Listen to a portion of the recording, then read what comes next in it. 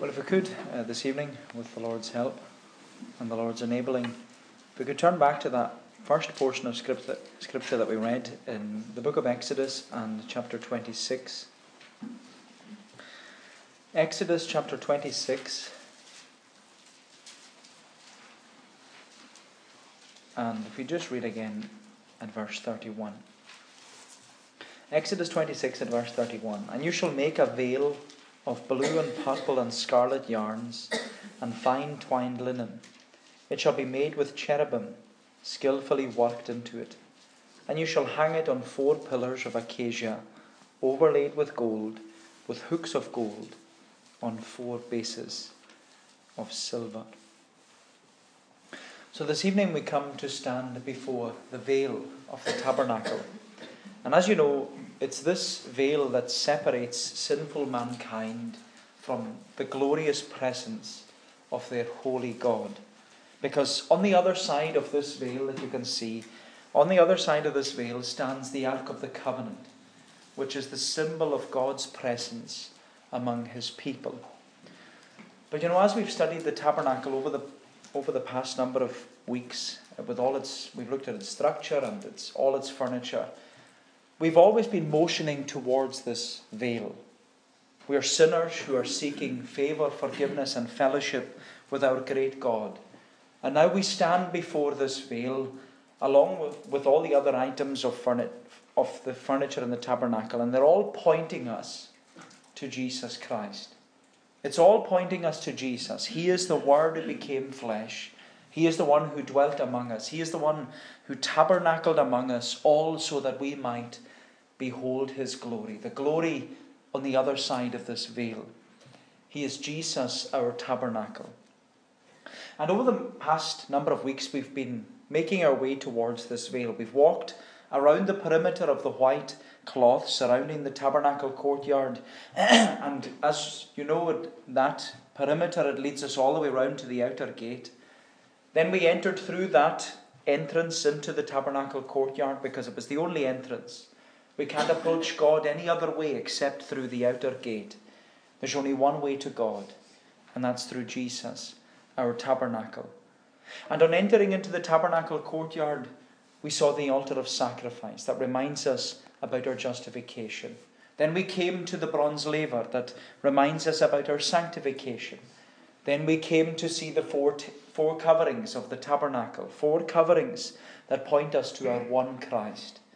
And then on entering into the tabernacle, into the holy place, under these 4 coverings, we're made to realize that we're in Christ. We're covered by Jesus, our tabernacle. We're in Christ. And as those who are in Christ, these 3 items of furniture in the holy place of the Holy King, they remind us of what sinners receive when they are in Christ. When we looked at the golden lampstand, it was a golden tree reminding us that we have life and light because we are in Christ. When we considered the table of showbread, we learned that as those who are in Christ, we have the assurance of his presence and his provision because we're in Christ. And then we approached the altar of incense last week, and we noted that it was an altar of purpose, an altar of prayer, and an altar of promise. But now we've come all the way to this veil. And as we stand before this veil that separates sinful man from their holy God, I want us to see that we're being encouraged to consider 3 different aspects of this veil. Because we're being encouraged to consider the veil twined, the veil tabernacling, and the veil torn. The veil twined, the veil tabernacling, and the veil torn. 3 different aspects of this veil. So first of all, the veil twined. The veil twined. We read about that in verse 31. Where the Lord says to Moses, "You shall make a veil of blue and purple and scarlet yarns and fine twined linen. It shall be made with cherubim skillfully worked into it. And you shall hang it on 4 pillars of acacia overlaid with gold, with hooks of gold on 4 bases of silver." And so this veil that was made of fine twined linen, it was to be suspended from 4 pillars made of acacia wood overlaid with gold. and these pillars were to be supported by 4 bases of silver. And as the Lord described to Moses, this veil was to separate the holy place from the most holy place, which was the Holy of Holies. This veil was to make that distinct separation from the holy place of the Holy King, where these items of furniture were the table of showbread, the golden lampstand, and the altar of incense. And it was to make a distinction from the holy place, from the Holy of Holies, where the Ark of the Covenant dwelt within the veil.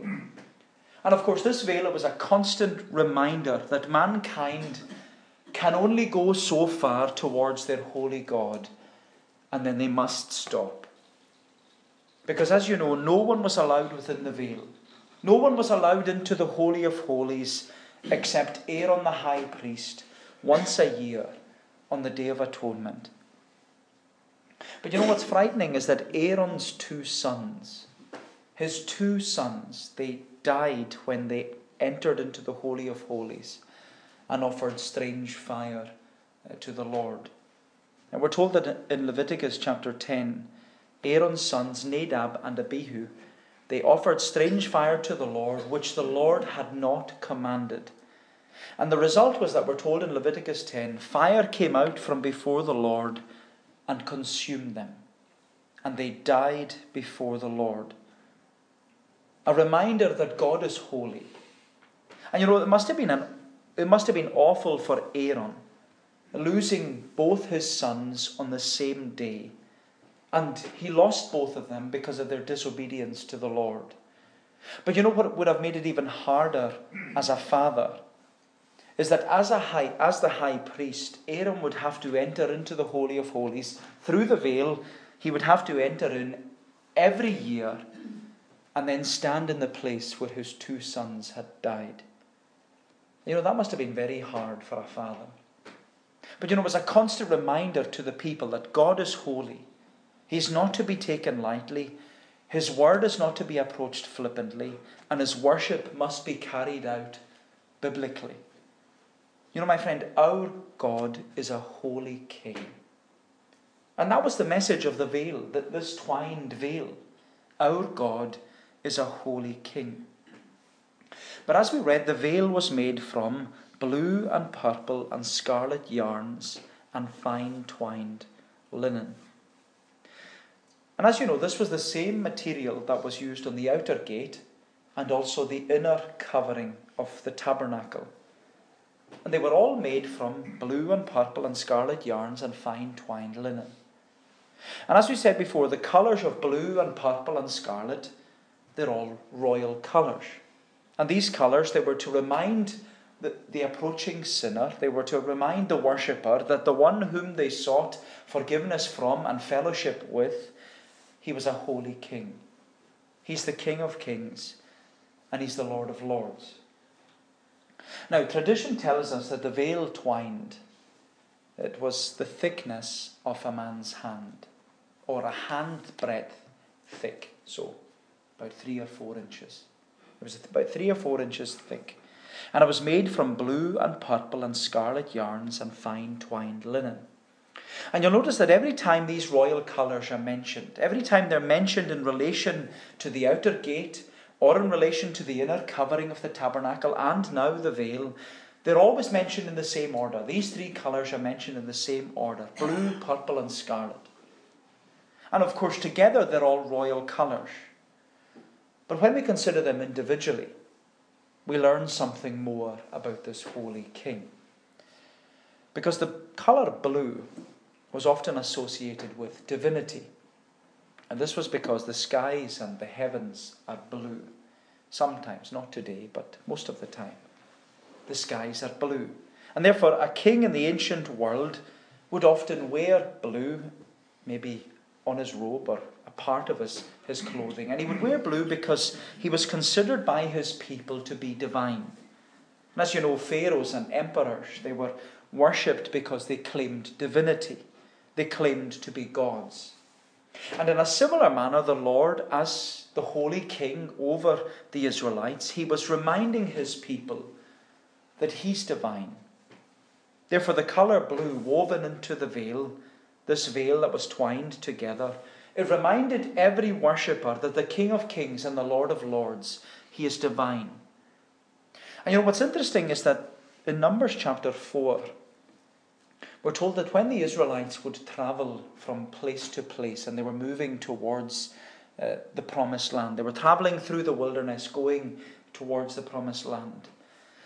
As they were traveling, all the furniture inside the tabernacle, so the golden lampstand, the altar of incense, the table of showbread, and the Ark of the Covenant, all these items of furniture, they were to have this outer covering of blue. They were all to be covered with this blue cloth as they travelled through the wilderness. And it was to remind the Israelites, and also to remind all the other nations that surrounded them and even saw them travelling. It was to remind them that Israel's king is divine and he is to be worshipped. The Lord is to be worshipped. And so the colour blue was often associated with divinity. But then if you look at the last colour that's often mentioned in this order, it's scarlet, blue, purple and scarlet yarns and fine twined linen. And the reason the colour scarlet is mentioned is to highlight and to emphasise the opposite of divinity, which is humanity. And this is also interesting because if blue is related to divinity because of the heavens or the skies, then scarlet related to humanity because of the colour of the earth. It said that the landscape of the promised land of Israel is scarlet or red because of the earth. And in fact, the first man, Adam, he was given that name, not only because the name Adam means man, but also because the root word which came from Adam, the root word of the name Adam means red earth. And as Paul describes Adam in 1 Corinthians 15, Adam was of the earth, earthy. Adam was formed and fashioned from the dust of the red earth and made in the image and likeness of his holy God. Therefore, the scarlet cover that's woven into the veil twined together, it reminded every worshipper that the King of Kings and the Lord of Lords, he is able to relate to humanity. He is able to relate to humanity. And so the colour blue was associated with divinity, the colour scarlet was associated with humanity, and then the colour purple, which is the middle colour, and it's often in the repeated order, blue, purple and scarlet yarns and fine twined linen. The colour purple was the middle colour, not only because it was a blend of both blue and scarlet, because if you mix blue and scarlet you get purple, but also the purple colour emphasised that the king had a mediator. He had a middleman between his people and the other kings and nations. You know that in the ancient world, if kings were going to form a treaty or an alliance with another king and another nation, both the kings would have to negotiate terms and conditions through their mediator. And interestingly, the treaty or the alliance that would be made between these two kings was called a covenant. It was a legally binding contract between two parties on the same standing, two kings. And their agreement was covenanted. It was covenanted with the help of a mediator. And we'll come back to this in a wee while. So the colour blue was associated with divinity. The colour red or scarlet was associated with humanity. The colour purple, the middle colour, was associated with the provision of a mediator. And of course these three colours of blue and purple and scarlet yarns and fine twined linen, woven together to form this veil, they all point us to the person and work of Jesus Christ. They point us to Jesus, our tabernacle. Which is why I want us to see, secondly, that the veil twined helps us and encourages us to consider the veil tabernacling. The veil twined helps us to see the veil tabernacling. The veil tabernacling. That's what we're looking at secondly. We're told in verse 31, "You shall make a veil of blue and purple and scarlet yarns and fine twined linen." Now, as we read earlier from the letter to the Hebrews, And when the writer to the Hebrews wrote his New Testament letter, when he wrote the letter to the Hebrews, he did so in order to encourage the Jews who had heard the gospel and believed the gospel. He encouraged them not to turn away from the gospel. And the way in which the writer did that was by reminding them and us that all the Old Testament types and shadows that we see in the tabernacle and in many other places, he was to remind us that in these things Jesus is better. In fact, the writer to the Hebrews says that Jesus is better than the prophets. He's better than the angels. He's better than Moses. Jesus provides a better Sabbath rest. He goes through all these different things. He says that Jesus is better than Aaron as the high priest. He provides a better covenant. He even provides a better sacrifice, he says, than all the blood of the bulls and the goats. Because, as the writer to the Hebrews says, by his own blood, Jesus entered once into the Holy of Holies and obtained an eternal redemption for us. And you know, my friend, whenever you feel that the world, the flesh, or the devil is tempting you, always remember Jesus is better. Jesus is better. That's the only encouragement the writer to the Hebrews could give to Christians. Jesus is better. But what we read in Hebrews chapter 9 and 10 is that Jesus provides a better sanctuary for worship. Jesus provides for us a better tabernacle. Because as we've discovered over the past few weeks, Jesus is the tabernacle. He is Jesus, our tabernacle. He's the Word who became flesh. He tabernacled among us so that we might behold his glory. He is Jesus, our tabernacle. And that's what the writer to the Hebrews picked up on. Because he said in Hebrews 9 that through the veil that was twined in the earthly tabernacle, he said the Holy Spirit indicates to us that the way into the Holy of Holies is not yet opened. But, Hebrews 9 verse 11, but when Christ appeared as a high priest of the good things that have come, then through the greater and more perfect tent, not made with hands, that is not of this creation, he entered once for all into the holy places, not by means of the blood of goats and calves, but by means of his own blood, thus securing an eternal redemption. And he goes on into chapter 10 and verse 19 and says, we have confidence to enter the Holy of Holies by the blood of Jesus, because he has opened for us a new and living way through the curtain, that is, through his flesh. Therefore, what the writer to the Hebrews emphasized is that the veil twined in the tabernacle, made from blue and purple and scarlet yarns of fine twined linen.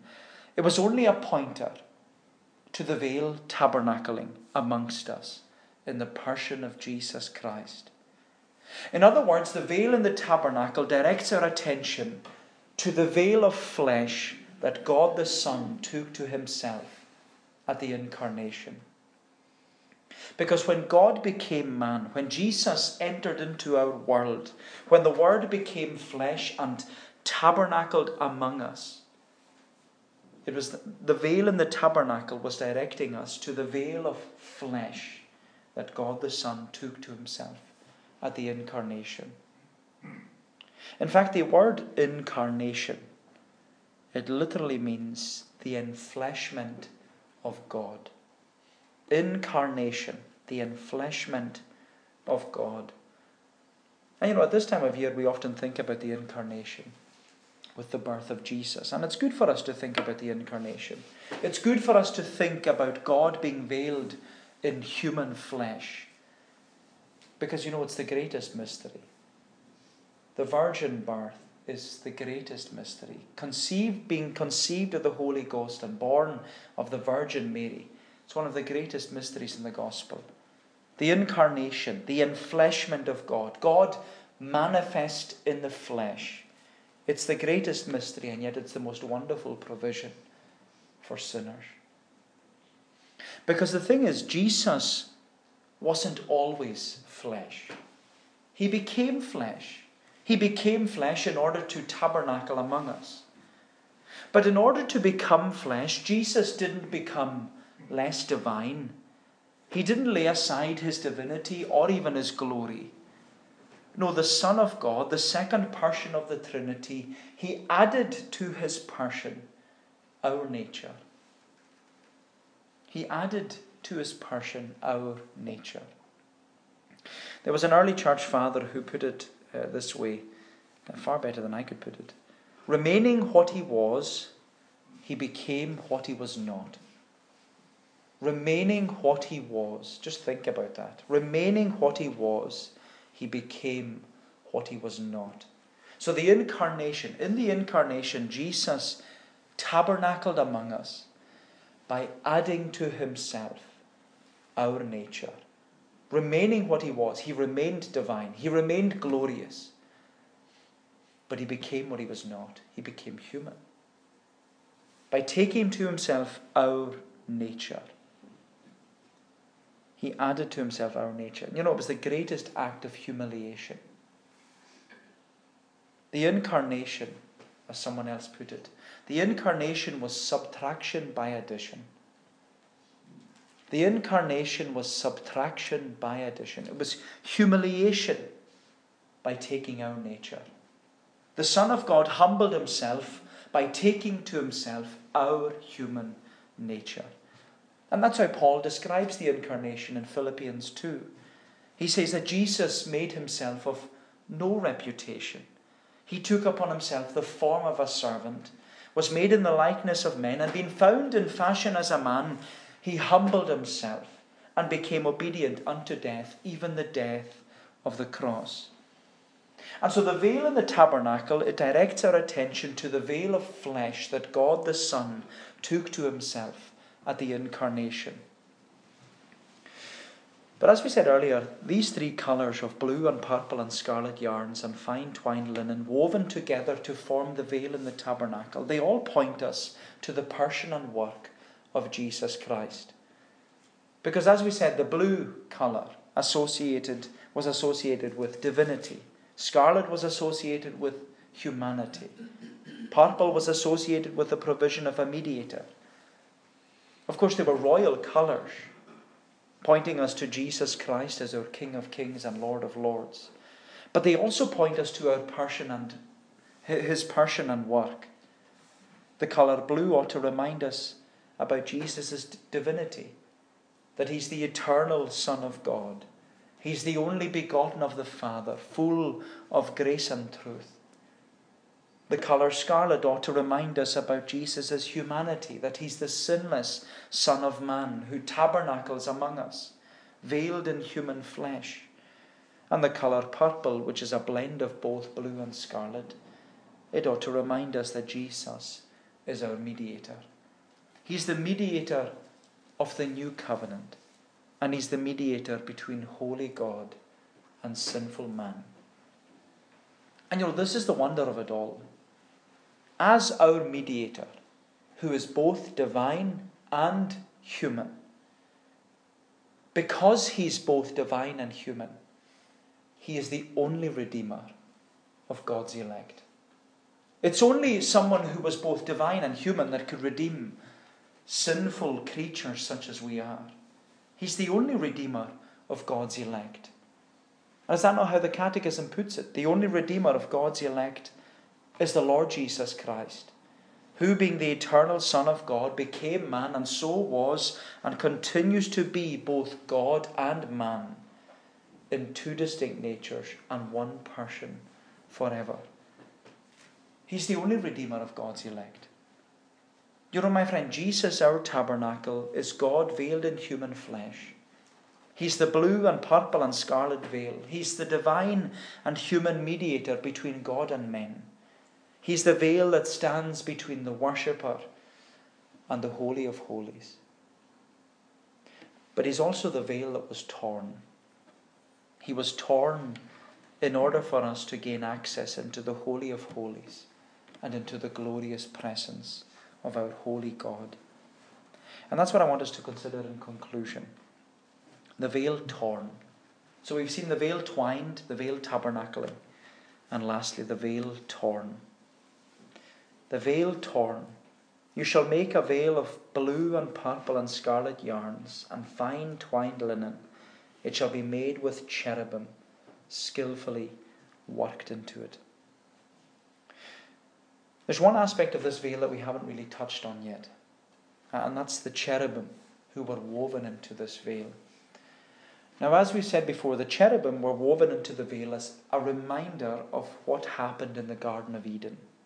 Because when Adam and Eve sinned, when they fell short of that perfect estate wherein they were created, the Lord drove them out of the Garden of Eden. And then the Lord closed off their access towards their holy God by placing at the east of Eden cherubim along with a flaming sword. And the cherubim were there to guard the way to the tree of life. And since the fall, all the way down throughout the centuries until the arrival of Jesus Christ, mankind was kept out of the holy presence of their holy King.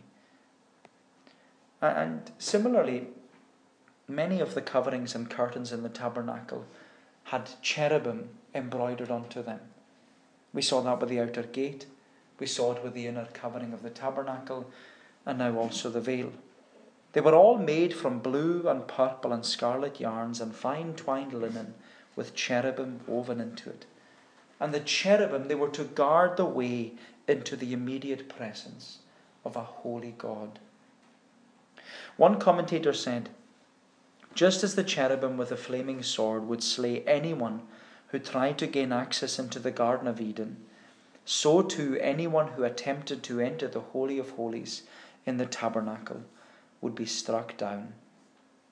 And that was the warning the veil gave to sinners trying to approach their holy God. It was like this big no entry sign.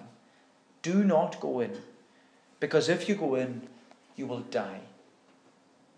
But even though the cherubim woven onto the veil was a reminder of the problem of sin that came from the Garden of Eden, the cherubim were also a reminder of the promise of salvation, which also came from the same garden. Because you remember that when the Lord drove Adam and Eve out of the garden, he drove them out with a promise. He didn't leave them without hope. He drove them out with a promise. He said, the seed of the woman will crush the head of the serpent. And as the writer to the Hebrews reminded us, when Christ appeared, he opened for us a new and living way through the curtain, that is, through his flesh. When God veiled in human flesh, when Christ appeared, we're told, when he appeared veiled in human flesh, his flesh was torn and shredded. When his flesh was bleeding with that sin-forgiving and life-giving blood, when his flesh died upon the cross of Calvary, we're told that Jesus, our tabernacle, opened for us a new and living way. And as the gospel writers affirm to us, it was in the darkness of Calvary, when Jesus had been made sin for us, made a curse for us. That's when Jesus cried out, my God, why hast thou forsaken me? And when he gave up his spirit, we're told that immediately, the veil in the temple was torn from top to bottom. And you'll notice the way the gospel writers put it. The veil was torn from top to bottom. It wasn't torn from bottom to top.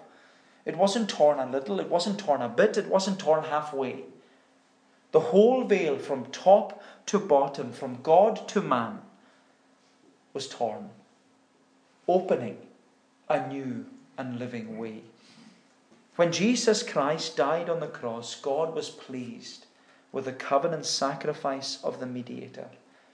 And for the first time since the Garden of Eden, God opened up a new and living way for sinners to come in. And for centuries the veil twined that hung in the tabernacle and then hung in the temple, it proclaimed to the people, if you come in here, you will die.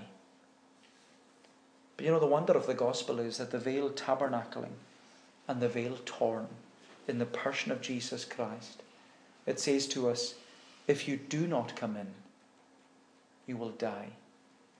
if you do not come in, if you stay where you are, you will die. And that's why the gospel, that's why the good news of Jesus Christ is an invitation to whosoever to come in, to come to Jesus and find rest for your soul. Because as sinners, we must come through the veil to God's throne of grace, and we must come by Jesus, our tabernacle. And well, God willing, the time is gone. God willing, we'll get there next week. We'll come through the veil and we'll stand before the Ark of the Covenant and receive grace upon grace. So by looking at the veil, we see the veil twined, the veil tabernacling, and the veil torn. May the Lord bless these thoughts to us, and let us pray. O Lord, our gracious God, we give thanks to Thee for Jesus, our tabernacle. We thank Thee, Lord, that He came among us, that He was made bone of our bone and flesh of our flesh, and that even in the flesh He was wounded for our transgressions, bruised for our iniquities, that the chastisement which brought us peace, O Lord, was laid upon Him. And Lord, we thank Thee that by His stripes we are healed. O Lord, we bless Thee for Jesus, that He is a wonderful Saviour who chose to tabernacle among us, that we might experience peace with God. Lord, bless Thy truth to us. Help us to love Jesus more by considering it. Help us to see Him as one who is divine, one who is human, but He is also the great mediator between God and men, the man Christ Jesus.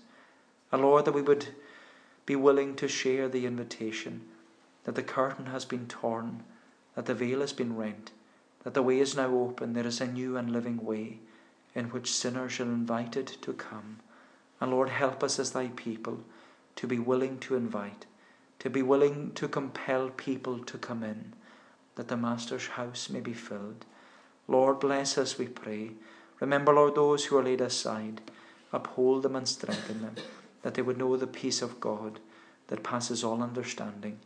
Lead us then, we pray. Guide us by Thy Spirit and go before us, for we ask it in Jesus' name and for His sake. Amen. Well, we're going to bring our time to a conclusion by singing in Psalm 84. Psalm 84 in the Scottish Psalter. We're singing from the beginning down to the verse marked 5. Psalm 84 from the beginning, page 338 in the Scottish Psalter. How lovely is Thy dwelling place, O Lord of hosts, to me. The tabernacles of Thy grace, how pleasant, Lord, they be. My thirsty soul longs vehemently, yea, faints Thy courts to see. My very heart and flesh cry out, O living God, for Thee. Down to the end of the verse marked 5 of Psalm 84, to God's praise.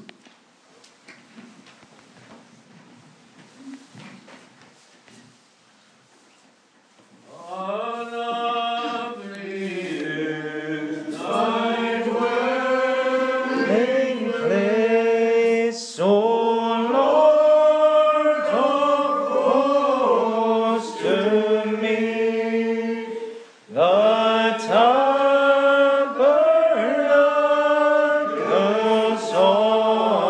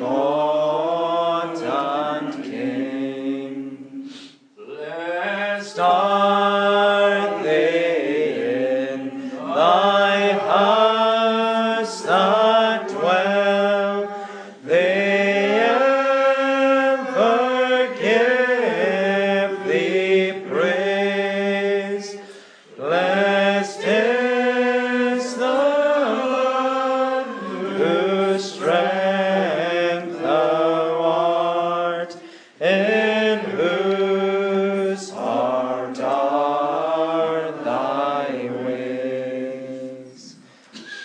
The grace of the Lord Jesus Christ, the love of God the Father, and the fellowship of the Holy Spirit be with you all, now and forevermore. Amen.